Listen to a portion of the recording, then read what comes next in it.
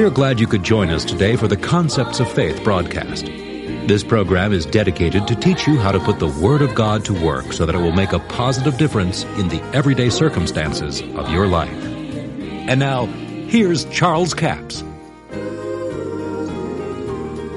Now, we're talking about God's Word as being the seed and the water and the light. The entrance of the Word bringeth light. Now, we're talking about the fact that there are things in the Old Testament and even some things in the New Testament that is attributed to God that God did not do, just simply did not do. Go with us back over there to Job, the book of Job. Now, if you've ever been to one funeral, you have heard, most probably, this verse of Job quoted more than anything else. The Lord hath given and the Lord hath taken away. Blessed be the name of the Lord. Now here you have a statement by Job that is very accurately stated of what Job said. But yet, it is not a true statement. It is verified here in this first chapter of Job that it is not true. Because it was what the devil did to Job. It wasn't what God did to him. If you'll notice, in verse 12 it said, The Lord said unto Satan, Behold, all that he hath is in thy power, only upon him put not forth thy hand. Now notice he said, all he hath is in thy power. Now there's a little footnote in my Bible that says, in thy hand. All he hath is in thy hand. God didn't put him there, he was already there. He was already there. Fear tore the hedge down. Now back up just a little bit to verse 9. Then Satan answered the Lord and says, Doth Job fear God for naught? Hath not thou made a hedge about him and about his house and about all that he hath on every side? Now notice the accusation that Satan brought against God. Said, you've hedged him about and I can't get to him. Thou hast blessed the work of his hands, and his substance is increased in the land. Well, I can just see God standing there grinning and say, yeah, I did it, because that's exactly what God did. But yet, there's a scripture in Ecclesiastes, the 10th chapter, verse 8, that'll add some light to this. It says that he that breaketh a hedge, a serpent shall bite him. Now, God had hedged Job about on every side, but fear tore the hedge down.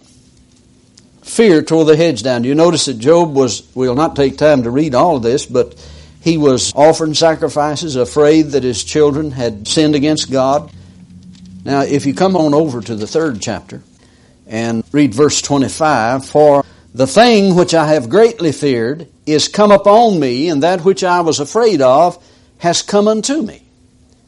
The thing I greatly feared. Fear is not of God. God has not given us a spirit of fear, but of power and love and a sound mind. He allowed fear to get hold of him and tear the hedge down.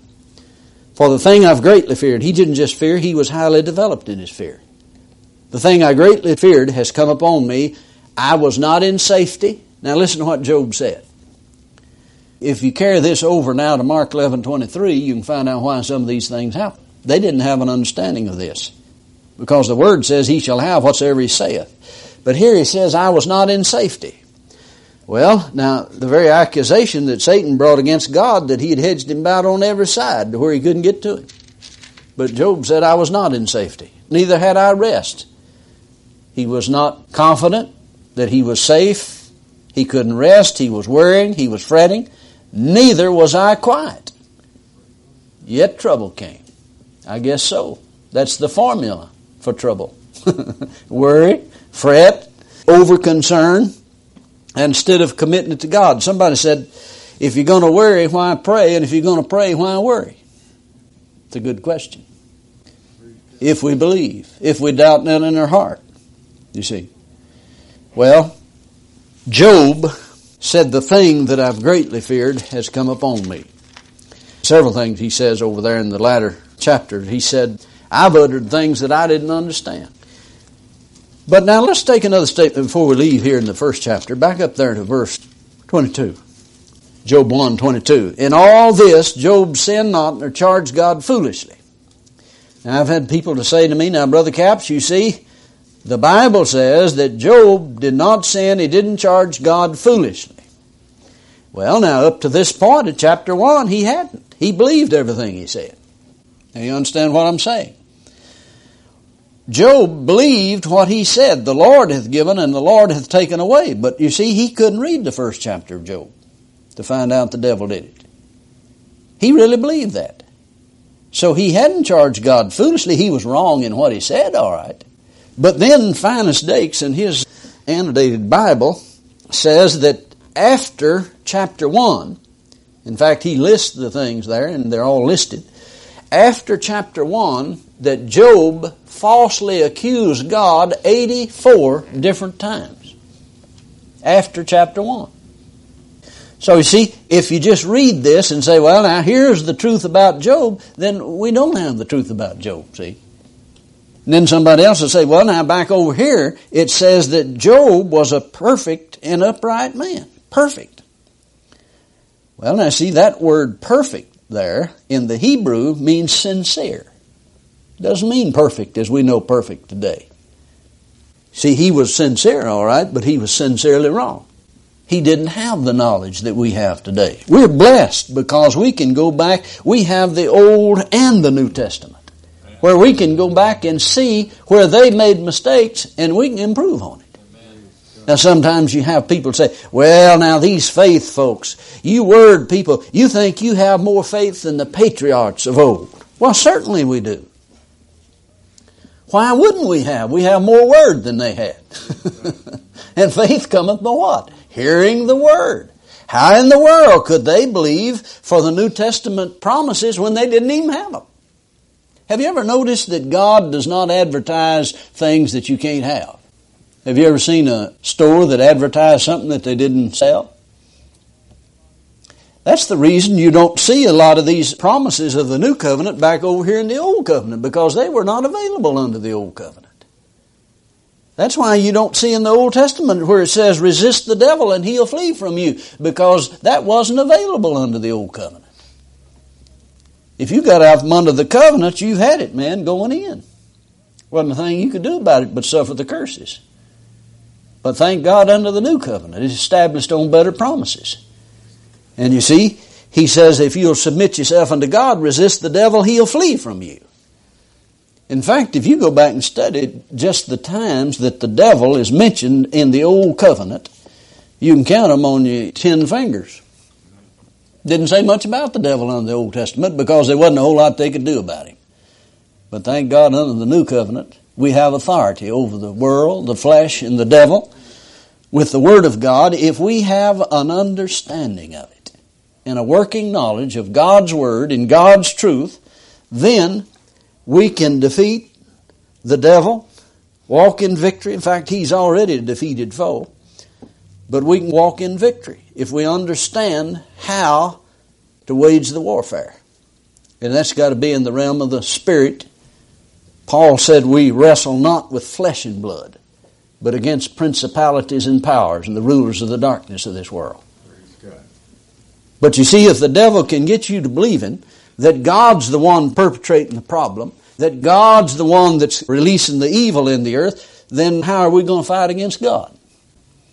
That's why it's so important that we have ears to hear what God is saying in His Word, and that we study, as Paul told Timothy, study to show thyself approved, a workman that needeth not to be ashamed, rightly dividing the word of truth.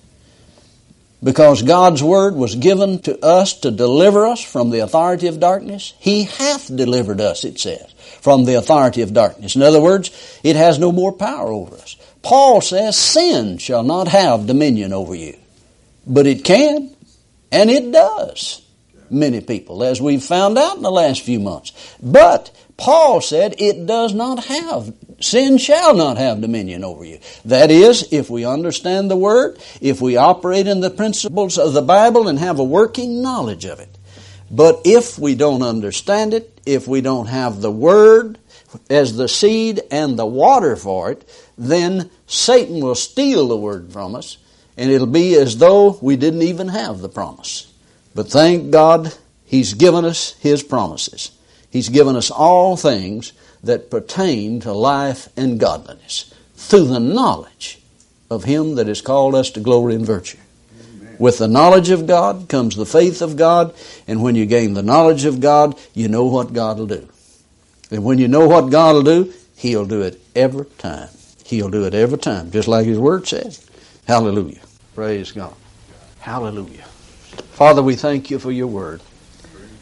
We thank You for the anointing of the Holy Spirit upon the Word of life, that as we go from this place, that it would continue to enlighten us. For David said, the entrance of the Word bringeth light, and that light shall drive out darkness and cause us to walk in the light of all that's revealed, that we may be victorious in that which Your Word has said, that we may plant the seed, that we may stand upon the Word of God and see the results of the production and the harvest.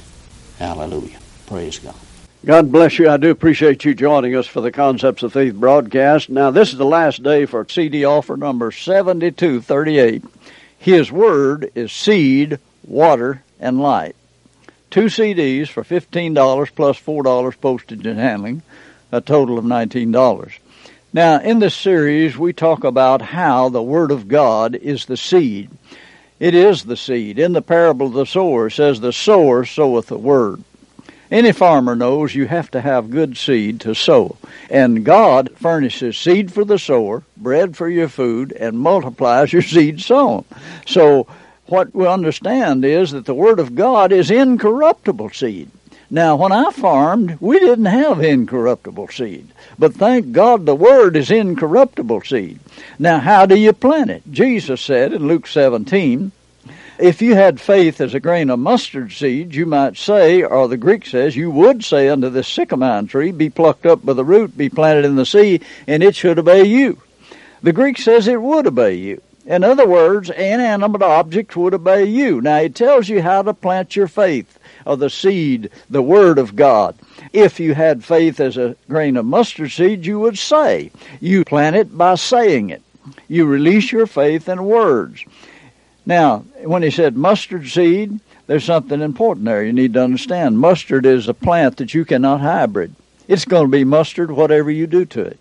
In other words, Jesus was saying, if you had faith that won't change under any circumstances, no matter what somebody says and an unbelief they try to put on you, it'll still be faith. And that's what Jesus is talking about. He said, if you had faith as a mustard seed, you'd say under the sycamore tree, be plucked up by the root, be planted in the sea, and it would obey you.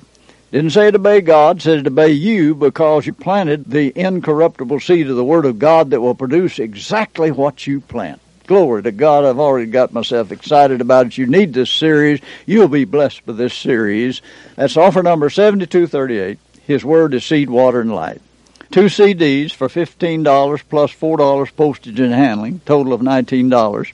We have a toll-free order line, 1-877-396-9400. That's 1-877-396-9400.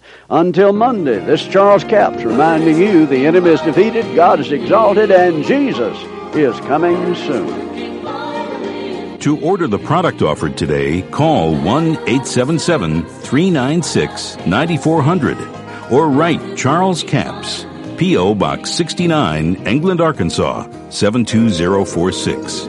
A complete list of CDs, books, and DVDs are available online at charlescapps.com. Through the website, you can listen to this radio program again and subscribe to our podcast. This broadcast is sponsored by Charles Capps Ministries and our listeners in this area.